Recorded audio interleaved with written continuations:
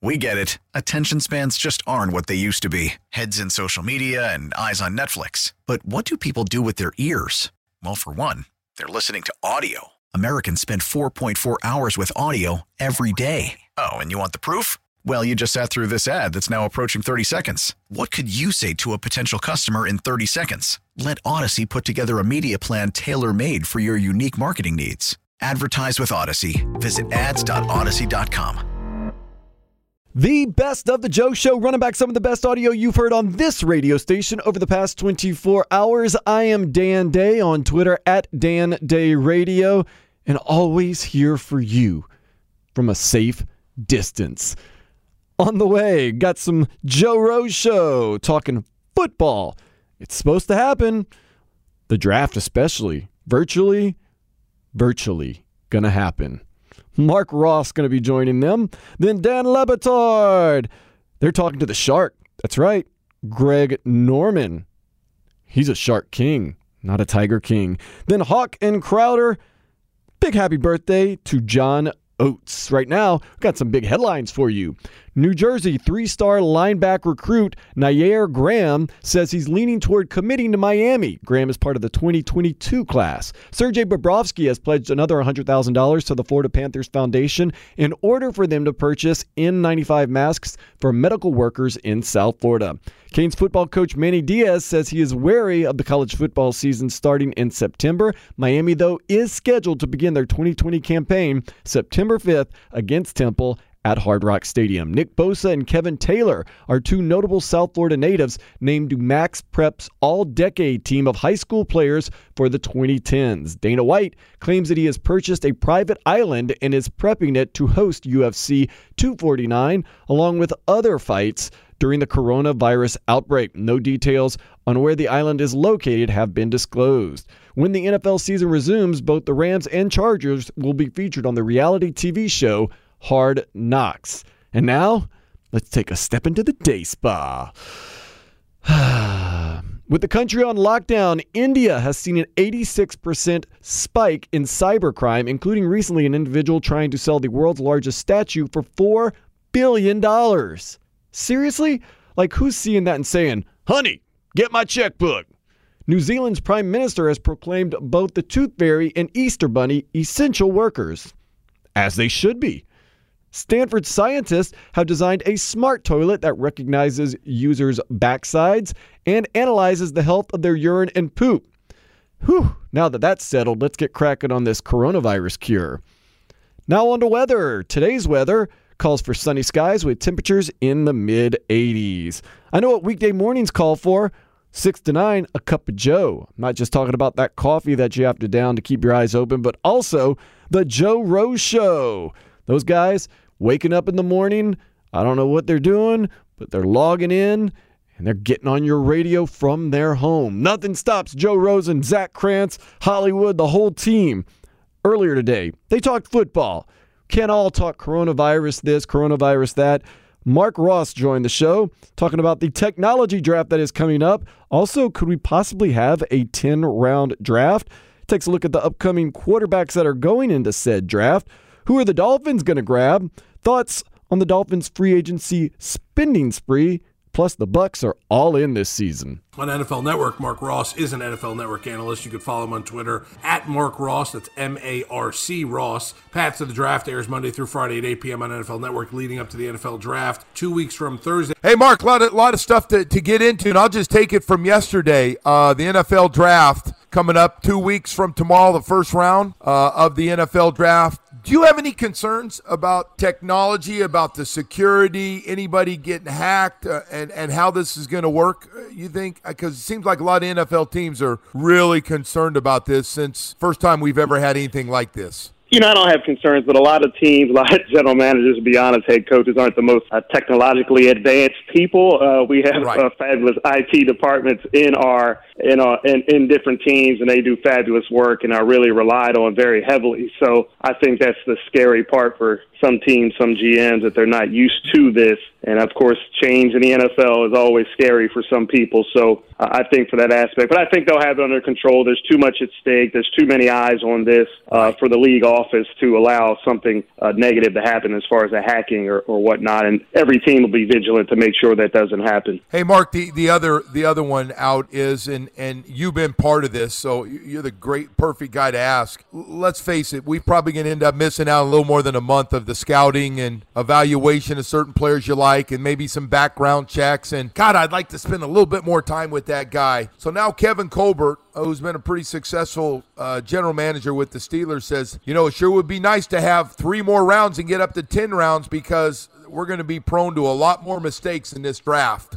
What'd you think of that? Well, I took that for Kevin, so in case people don't know. So you have the 7 rounds of the draft, but then after the draft, there's still a bunch of players, a pool of players who you're trying to recruit as free agents. So it's basically a free-for-all after the draft where teams are just calling players. The scouts are calling players, calling their agents saying, we'll give you $10,000 to sign with us. This is our best opportunity for you to make the team. And it's just really a free-for-all. And every year you try to make it uniform and everything, but it's just really no way to do it. So I think Kevin was kind of concerned to say in that kind of scenario to give us some more time to pick those free agents that we'll be scrambling for, because even on your best day when you're in a room together in the same facility trying to recruit these guys, it's kind of chaos. So now that you'll have scouts on the phone at different places all scattered about, it's going to be really hard to kind of communicate, okay, we signed this guy, and then get it to your cat guy to make sure he gets signed and go through the agent. So I think that was more so what Kevin was kind of referring to. Mark, all right, so the draft, like we said, 2 weeks away, and of course every year when the draft comes around, we're talking about quarterbacks because they're the sexy picks, I guess you could say, each year, the most important position in the NFL. Kind of a 2-part question for you. Is Joe Burrow, to you in your eyes, the absolute number 1 guy on the board? And then after that, what does 2, 3, and 4 look like for you in the quarterback rankings? Yeah, definitely for me, Joe Burrow is number 1. It really was just a development.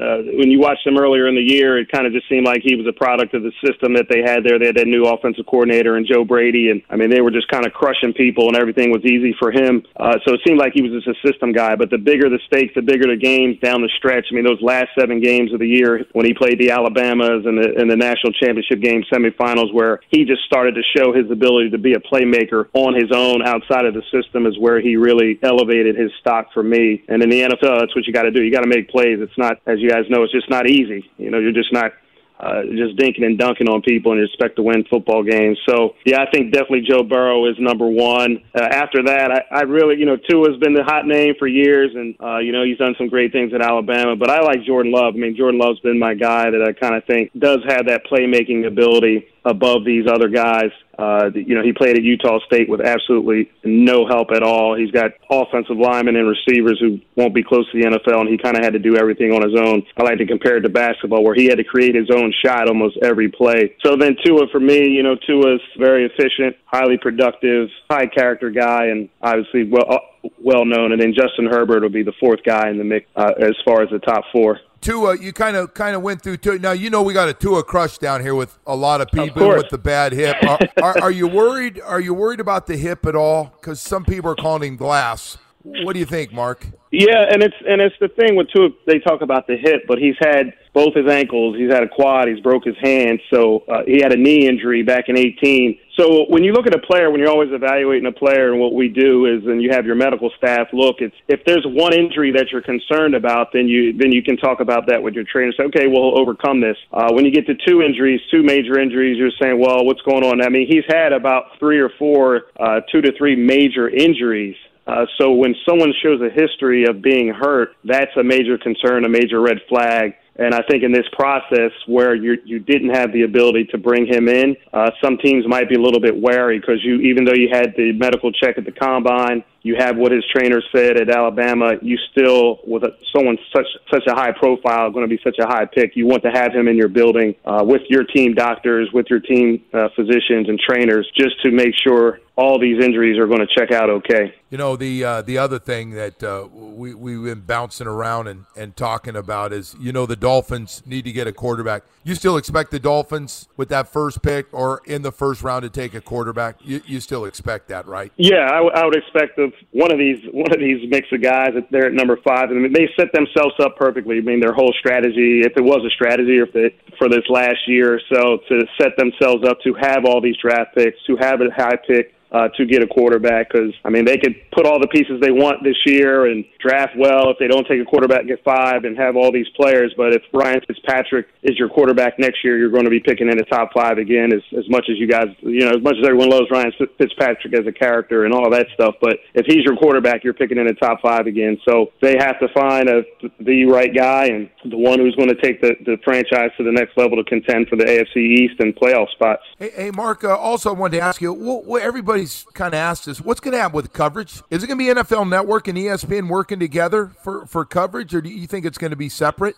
Yeah, I said just the last thing I read. I don't have any inside scoop on that stuff. Wish I did, but no, it just seemed like that's going to be. They're trying to work together on that, which would be pretty neat. But I'm not sure exactly. Yeah. Mark, I got to ask you this, and I know the coverage and I know the draft is always going to be the hot topic now 2 weeks out. I want to go back about a week or two, and what did you think about the Dolphins' free agent signings, the Shaq Lawsons, the Van Noys of the world, Byron Jones, Eric Flowers? What did you think about the Dolphins' kind of free agency spending spree? Yeah, I mean, they had the money. It's the thing. When you got the money, you got to spend it. So I think they did a good job of identifying the players that they thought would fit into their systems. Van Noy makes perfect sense with the New England connection, and tried to get the D-line, O-line, and Byron Jones, of course, was the best corner on the draft and type of player that you're hoping elevates the rest of the secondary with his play. So I think they did a really good job of spending the money, not going too crazy with it. Byron got paid a lot, but he had to get paid, and that's the value for him. I think they did a really good job. Hey Mark, also I want to ask you about Coach Flores. I don't know how, me personally doing the games, I don't know how we won 5 games with that group of guys in our roster last year, especially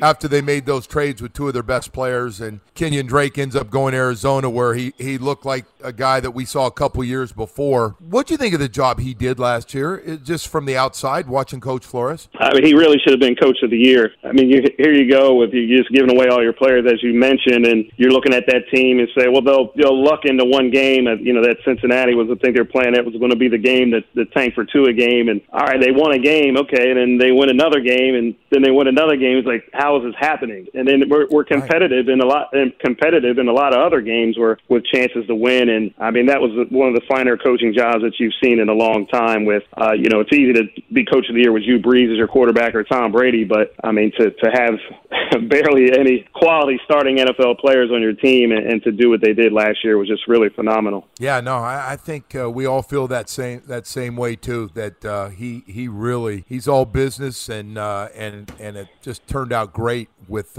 everything going on down here last year and all those draft picks. Hey, real quickly, we need some offensive linemen. And we can't figure the guard thing out drafting it. There's a whammy on this organization. I'm not taking shots. Yeah, I am. I'm taking shots at all of them. I mean, we can't find a guard, Mark. So is there any tackles or guards out there that the Dolphins can get in the first couple rounds? We got 6 of them in the first 3. We should be able to get. Man, you guys can really get 2 quality starters with the picks that you guys have in the first 2 rounds. I mean, it's a really, really strong group of offensive linemen. The wide receiver group as a whole, I think, is the strongest group and maybe the best receiver group that I've scouted. I mean, just top to bottom, maybe not the superstars like they'll be, but just top to bottom, be able to get 15, 20 guys that could be quality starters. And then I think the cornerback group is very strong as well. But then right after that, or kind of even with the corner group, is the offensive line. I mean, you might see 3 guys go in the top 10 as the tackles, as far as Tristan Wirfs and Mekhi Becton and Jedrick Willis, maybe a 4th, Andrew Thomas. Just each team's going to have all these guys different, but then you've got some quality centers and guards as well. So I think you'll be able to get a starter into the 2nd and 3rd round with this strong group of offensive linemen. So again, you guys said that the Dolphins set themselves up for this situation, and I think they can really just take kind of the best players available, and it'll be a strong group of receivers, tackles, and corners up into the second and third round. Who gets a job first, Jameis Winston or Cam Newton? Cam. I think Cam will get a job first, just because of the positive things that he's accomplished. I mean, former MVP of the league, transcendent talent, and you're just kind of worried about the injuries. Once that'll get worked out, I think a team will take a chance where Jameis is, of course, everyone's worried about the turnovers and the historic rate of turnovers that he's had. It's not just kind of the normal turnovers and the consistency of the turnovers going all the way back to college. I think the teams are kind of scared of Jameis in that respect. But I hope he gets a job. I mean, you've seen so many other quarterbacks with who haven't done anything, and they're starting or backups in the league. So I hope Jameis gets his chance. Yeah, he definitely going to be in the league, yeah, and he's going to get another chance to start. I agree with you on that. Hey, what do you think of Tom Brady and the Tampa Bay team now? All of a sudden, man, everybody's got a buzz around Tampa Bay and what Tom Brady can do with this group. What do you expect from this team? I know they haven't done the draft yet, but from what they have right now, how good can Tampa Bay be with Brady? Well, it doesn't matter how good they can be. They got to be good. I mean, you don't sign the greatest quarterback of all time and expect to go 9-7 or compete for a wild card. I mean,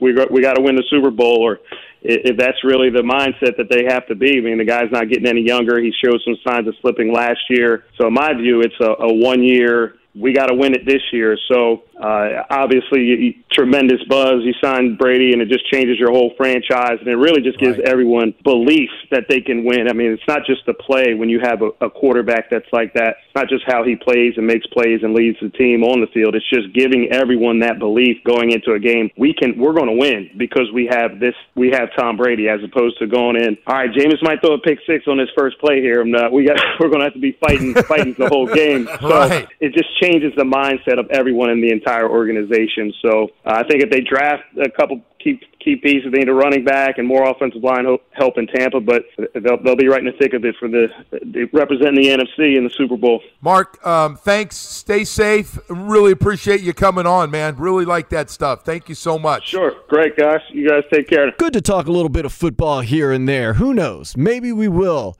see the football season play out as regularly scheduled, and everything will be, as they say, walking into the sun. Very good times. We can dream about that day. But right now, self-distancing, no sports. Doesn't seem to bother the Dan Le Batard show all that much. Those guys, they don't always get too heavy into the sports anyway. But next, they're talking to a legend, the Shark, Greg Norman. This is the Best of the Joe Show. Back on the Best of the Joe Show, running back some of the best audio you've heard on this radio station over the past 24 hours. I am Dan Day. Go ahead and follow me on Twitter at Dan Day Radio, where you can always take a step into the day spa at any point of the day or night. And happy endings for everyone. That's at Dan Day Radio on Twitter. I've been trying to stay active on it. Got time. I've been doing a lot of weird things, but we'll get into my weirdness a little bit later. Greg Norman, kind of a weird, different guy. The Shark, yes. Join the Dan Le Batard show. What were they talking about? Well, he's busy irrigating. Okay, told you he's doing some weird stuff. Plus, does he have beef with Tiger Woods? Let's check in with our friend Greg Norman. You could check out what it is that he's got going on at shark.com. He is, we're always impressed by him. He must be going stir-crazy, Stugatz. As a man who lives life big, a man who swims with sharks and jumps from cliffs and stuff, this guy can't be doing well at home. Greg Norman with us on the ESPN Radio. You must be going crazy, Norman. How nuts are you right now? Well, I'm actually not really going crazy. I'm doing a lot of irrigation work, running machinery, digging trenches, using backhoes. I'm keeping my skid steers. I'm keeping myself busy on the outside, so I'm doing a lot of landscape work right now. And so you haven't, how have your businesses, you've got so many businesses, how have your businesses been impacted by some of what's happening around here? Guys, I mean, first of all, there's not a business on this planet that hasn't been impacted to some way, shape, or form. We've all suffered to a degree, and mine's no different. My operating businesses, my Shark Wake Parks, my restaurants, even the retail with Greg Norman Collection and my partnership with ABG out of New York, Authentic Brands Group's all been affected. There's no question about it. No point in complaining. We're all in this together. I'm doing my part the best I can to make sure that my employees are happy and navigating through these crappy times that we're all involved with, and and we're going to get there. We are going to come out of the other side. Shark, let me interrupt you real quick. Shark, let me interrupt you. We don't have the ability to dump you when you use foul language here. So if we could, no, it's okay. I understand. Stugotz, what do you have for Greg Norman? And you thought this man wouldn't be busy, Greg? I was reading I'm interested in this because I love golf, and certainly there's a big void in all golf fans' life this week with the Masters not being played, realizing that there are bigger things going on. But I read a story yesterday about your relationship with Tiger Woods and what a kind gesture you made towards Tiger after he won the Masters last year. You drove to his house, which isn't far away, granted, it's a couple of miles, and you left a very nice note at his door. And I know that Tiger has never really acknowledged you because when Tiger became number one, the guy he unseated was you. You were the best golfer in the world. And I found it strange that it took you running into Tiger for him to thank you for that nice note that you left him after winning Augusta. Are you disappointed with how Tiger Woods has treated you, Greg? I do wonder. Look, I wouldn't say I'm disappointed. It's just a little bit confusing, to say the least, because, over my era of playing the game of golf, I respected the guys who came before me and paved the way for me, like Jack Nicklaus and Lee Trevino and Arnold Palmer, Raymond Floyd, Tom Watson, those guys. And I always looked up to them. I always seek their advice because at some time in your career, you're going to be a pastoral entity.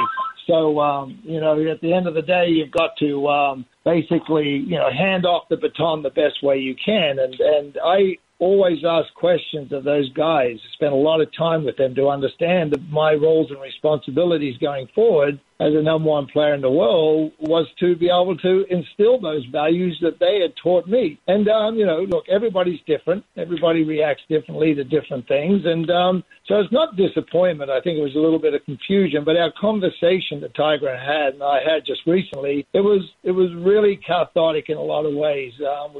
We both kind of understood each other. Understood the fact that the responsibilities that very, very few players in the world in any sport can really grasp hold of when you are the number one player in the world, and you have to have those responsibilities on your shoulders. And when you have a chance to communicate with somebody in the same situation, it's actually interesting how we all experience the same thing. So it was great to catch up with him, because we have done a lot together. He's won a lot more majors than I have, but at the same time, we are both responsible to some degree in our respective eras for moving the needle forward. Did you get a better understanding, Greg Norman with us on ESPN Radio, after talking to him, why he's been that way? Is it a cutthroat, Michael Jordan, I'm not going to be friends with my competitors thing, or you remain confused even after the conversation? No, I'm not confused anymore. I think Tiger's in a really good place. I think and I said it to him, I think his golf swing's the best it's ever been. I think his head is in a good place. I think his life is in a good place now. And look, he went through a few years of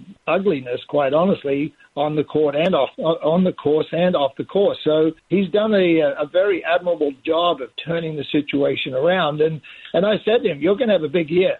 I can see it. And this was all before COVID-19, of course. I said, you're going to have a big year. And because I could see a difference in him. He seemed like he was much more at peace and at his position, and all the past was in the past. So, look, I haven't spoken to him since, but I respect him for what he's done. That's why I wrote him a note, because his transformation and to turn things around to win the Masters last year, very, very, very, very few people in the world can do that. Maybe that's why I referenced Roger Federer, because Roger Federer he's like the ever-ready battery. He just keeps going and keeps going and keeps going. Greg, let me do it this way, because I like Tiger Woods. I respect Tiger Woods. I love golf. But I have gotten to speak to you now, I don't know, a half dozen times. I have grown to love you. I have fallen in love with the Shark, Greg Norman. And what I am telling you is that conversation doesn't happen unless you randomly run into Tiger Woods. If Greg Norman takes the time to handwrite a note, drive to my house, stick it in my mailbox after I accomplish something great, I am going to sprint to his house. You were just, look, he got it, all right? You're loading up a jerk to Norman. Okay, all right, you can judge the hell out of that. Greg Norman doesn't seem to appear to be willing to. Like, what are you doing? I think we were headed down a path, if you let me finish there, where I think Norman was going to call him a jerk. I mean, I don't know. No, look, I just respect people's position, just like, in anything. People are allowed to have their opinions and feelings and stuff like that. And it's, guys, I learned very early on in my career, never prejudge somebody without knowing them. And quite honestly, Tiger and I have never really sat down and had a conversation about knowing exactly where we sit with our viewpoints. And it doesn't matter how we feel about each other. I mean, I can go over history with my golf career of different players that I've encountered that I didn't see eye to eye with them, and then there's players that I was extremely close with, like Severiano Ballesteros, where we both were an inspiration to each other, where we were both trying to help each other with our respective games. I was helping him with his driver because he was the worst driver of the golf ball I've ever seen a professional be, and he was helping me with my short game. So look, there's a lot of those situations. So I've learned early on, never prejudge anybody. And I've stayed that way. I respect people who achieve certain things, and no different than what's going on today. I respect these people on the task force fighting on the front lines. I respect the healthcare workers, the nurses, the doctors, the military, the first responders. I respect these people. I'm not going to do anything else other than that, because people go above and beyond sometimes more than what we realize, and sometimes people hurt more than what we realize. So you just got to have that attitude, and And with Tiger, I would love to, sit down with him. Literally, he lives half a mile north of me, or south of me, excuse me. So sitting down and just having a conversation about life in general, like I've done with, predecessors, with Jack Nicklaus. I've had multiple conversations with him, and he's always, every time I called him up, he was open-armed and willing to say, come on down, let's have a chat. Greg, always good catching up with you. Shark.com is where you go if you want to check out what it is that Greg Norman is doing. Thank you for being on with us. For everything Greg Norman, check out Shark.com. Thank you again for joining us. Hey, guys, thank you. And thanks for bringing a great show to people that really need a bit of an uplifting. And anytime you need me to come on, guys, please call me. All right, we'll talk to you tomorrow. Yes. All right. Okay, guys. See you later. I like Greg Norman's style. Staying busy. He and Tiger Woods, a little sticky right there. Tried to play it nice, but at the same time, you could hear that underlying. I ain't got no stickiness with Hawk and Crowder. Love those guys. They're my dudes. We're going to be hearing from them next. They got a big happy birthday to celebrate. This is the Best of the Joe Show. Gotcha on the Best of the Joe Show, running back some of the best audio that you've heard on this radio station over the past 24 hours.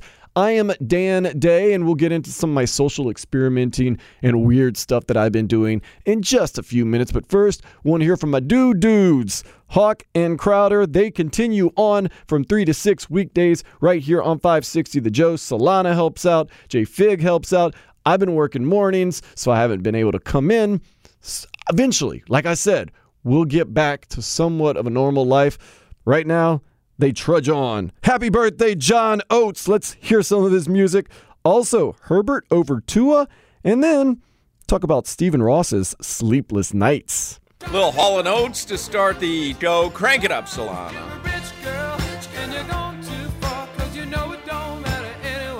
Is it Tuesday, by the way? I believe so. After I said it, I started thinking, wait a second, it's Wednesday. But no, it's Tuesday, huh? It's Tuesday. The only reason I know because the trash goes out on Tuesdays, and I had to tote them big-ass garbage cans out. You're right. Yep, same here. Yeah. John Oates, half of Hall & Oates, celebrating his 71st birthday today, so we'll play some Hall & Oates today. Solana, this shows you a little bit of what we're dealing with. Solana just said to me and Crowder before we went on the air, hey, I'm going to try to play all Hall & Oates songs today. And Crowder responded, aren't there about 7,000 Hall & Oates songs? Like, I don't know. Like, you got to set small goals for yourself. You can't, not everything is trying to run a marathon. Sometimes you have to set small goals for yourself. I'm going to help you accomplish your goal, Solana. There's an album called Hall & Oates Greatest Hits, and that will cover this show and every other show on the station, and you won't have to work too hard to find songs for 4 hours. Some guys want to start. Some guys just want to make the team. You got to set your goals the right way. Got to set your goals the right way. For a few weeks now, I am no longer scared of the Patriots. They can't do whatever they feel like doing. We have to stop, having the victim mentality as Dolphins fans. We have to realize we're no longer victims here. We are out from under the thumb of New England, so they can't just do whatever they want to do. And now Ben Volen's getting me nervous because he keeps saying that New England's going to swoop in and get Tua Tagovailoa somehow, and he doubled down on it again today in the Boston Globe, saying that the Dolphins, according to Mel Kiper, are very interested in Justin Herbert, a lot more than Tua, and that would open up an opportunity for the Patriots to go get Tua, which, fast forward to the end of this movie, would be a disaster. Yes. Be a disaster. We've been talking about not to be afraid of the big bad wolf anymore. If they have another franchise quarterback potentially, I'm a little scared. I'm not going to lie, Hawk. Would you be upset if after April 23rd, the night of the NFL draft, would you be upset if the Dolphins drafted Justin Herbert? Now, we're going to hear a lot of stuff over the next couple of weeks. Opinions can change, attitudes can change, a lot can happen. But I'm asking you today on April 7th, April 24th rolls around, and the Dolphins announced Justin Herbert the night before as their quarterback, and Tua Tagovailoa is still on the board. Would you be upset? No. No. I wouldn't. Okay. Because of the fact that they had all the time to do the research, they looked into it, and for them to, if Tua's on the board and Herbert's on the board and they take Herbert, you have to trust that process. You have to trust their evaluation. You have to trust their breakdown, their film study. Chris Greer, Reggie McKenzie, the people we talk about who I'm praising or blaming on April 23rd through the 25th on draft night. If they have both guys available and take Herbert, I would not be upset because they evaluated that, but I would be if we find out the reason is just the injury, because injuries happen all the time. I'm not as scared as some people are of Tua's hip. I want to see what the young man can do. But at the end of the story, though, is you trust in Chris Greer and Reggie McKenzie and Brian Flores to make the right decision. Yes. Will I question it? Yes. Will I watch every Tua game next year for whatever team drafts him so I can really know if you messed up or not? Yes, it will be on my mind if they don't take Tua and he's on the board and they pick Herbert. That's what we're going to look at entire next season. If they do not take Tua, our measuring stick is going to be what Tua does versus what our guy does, because we had a chance to take both of them. And that's going to be not just our mind. I'm going to go further. I think that's going to be Stephen Ross's evaluation as well. Oh, without question, yeah. Because I think Ross wants Tua. We saw it. Ross was at the semifinal game, the national, the college football playoff. Like, not a lot of owners go to college football games and stand on the sideline pregame to watch the guy. He likes Tua. So Stephen Ross, I'm sure him and Chris Greer will have to have that conversation. You're going to take Herbert over Tua? Chris, this better work out. And that's a billionaire saying, this better work out, or your job's on the line. But we talked about it before, Hawk. This draft is what's going to make Chris Greer or break Chris Greer's career. I wonder if Stephen Ross would even allow himself to be in that situation again, because we kind of all know now he wanted Lamar Jackson, right? He wanted Lamar Jackson. He was talked out of it by his brain trust, and he probably watched Lamar Jackson all season last season going, man, like at some point someone's got to listen to me. I've put the billions into this team. I wonder if he would even allow himself, like if he is in love with Tua, I wouldn't even blame him if he gave a mandate to his guys. Get Tua. This guy can change my franchise. Get Tua. But does he trust? Because the reason the Parcells came in was that he wanted a guy that makes those decisions. So then the Parcells thing, I want to say it didn't work out because we did go to the playoffs 2008, but Parcells was done with it. As you see, Parcells hasn't had a job since. So for him to trust Parcells like that, did he learn his lesson, or is he doing that with the new regime? Did he learn his lesson, to your point, Hawk, where he's saying, listen, I saw Lamar Jackson. I saw the NFL MVP last season, the guy that I was leaning towards, the guy that, I was a little sweet on, and y'all didn't take him. Now Tua is the next guy. Is he going to learn from the Lamar Jackson mistake, or is he going to trust the business process? To be honest, Hawk, I think he trusts his business process because he's a businessman. I think he does too. Where there's going to be that conversation where tonight, tomorrow, April 21st, 22nd, 23rd, the morning of, where Chris Grier his job is to convince Stephen Ross the right decision is Herbert. You love Tua.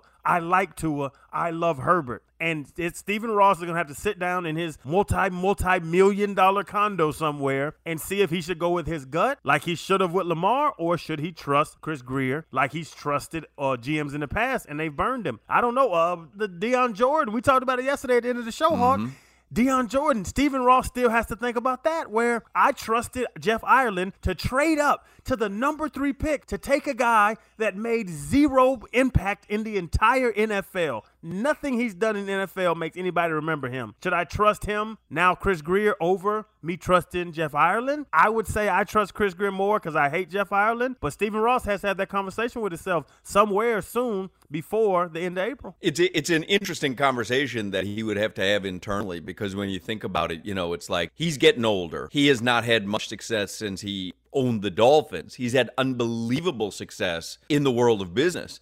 And so does it become one of the – because, we talked about this with Pat Riley. Don't you think Pat Riley had sleepless nights even before Hassan Whiteside turned out to be – I don't want to call him a bust, but not worthy of the max contract that they gave him? Even before we knew he wasn't going to be worthy of that. Don't you think Pat Riley probably had some sleepless nights where he would look at the ceiling saying, man, this is against everything that I know.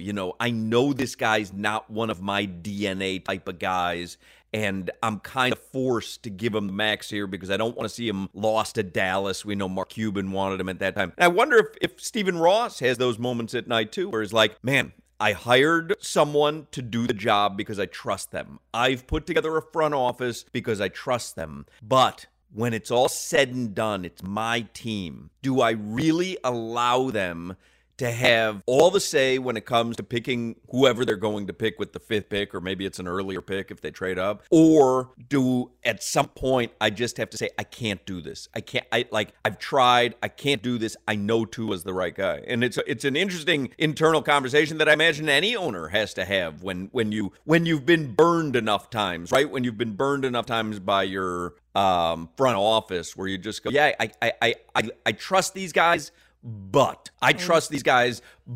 it's my $2 billion that's on the line. And to the Heat, comparison, think about what happened with Spo and Hassan the entire time, where Spo didn't want to start him. I'm sure that Spo wasn't gung-ho about giving Hassan $100 million.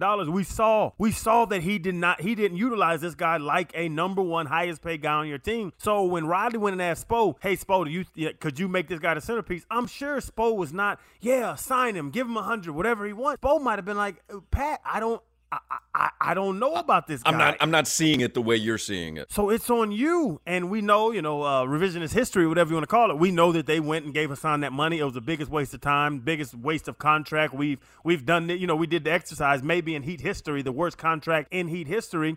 So now the next time something comes up like that, Pat might learn. Now we're asking, does Stephen Ross learn? Is Stephen Ross going to, listen to his people, listen to the people you hire to do that job, or are you going to go with your gut? I think Pat made a mistake with Hassan, and I think he'd admit that now. I don't know if Stephen Ross is going to make another mistake or if he's going to tell them, because to be honest, let's be honest, if Stephen Ross flat out calls Chris Grier Hawk and says, draft Tua at 5 if he's available, as your boss, as the billionaire owner, you have to draft him. Stephen Ross can pull his big man card.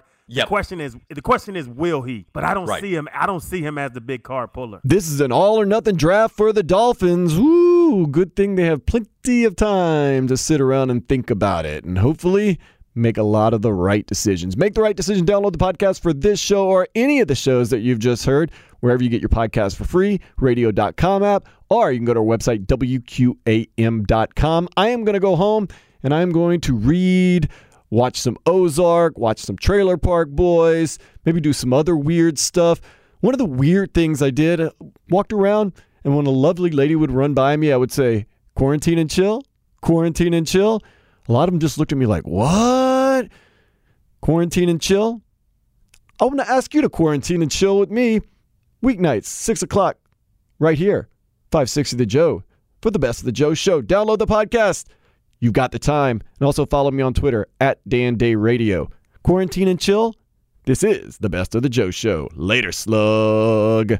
We get it. Attention spans just aren't what they used to be. Heads in social media and eyes on Netflix. But what do people do with their ears? Well, for one, they're listening to audio. Americans spend 4.4 hours with audio every day. Oh, and you want the proof? Well, you just sat through this ad that's now approaching 30 seconds. What could you say to a potential customer in 30 seconds? Let Odyssey put together a media plan tailor-made for your unique marketing needs. Advertise with Odyssey. Visit ads.odyssey.com.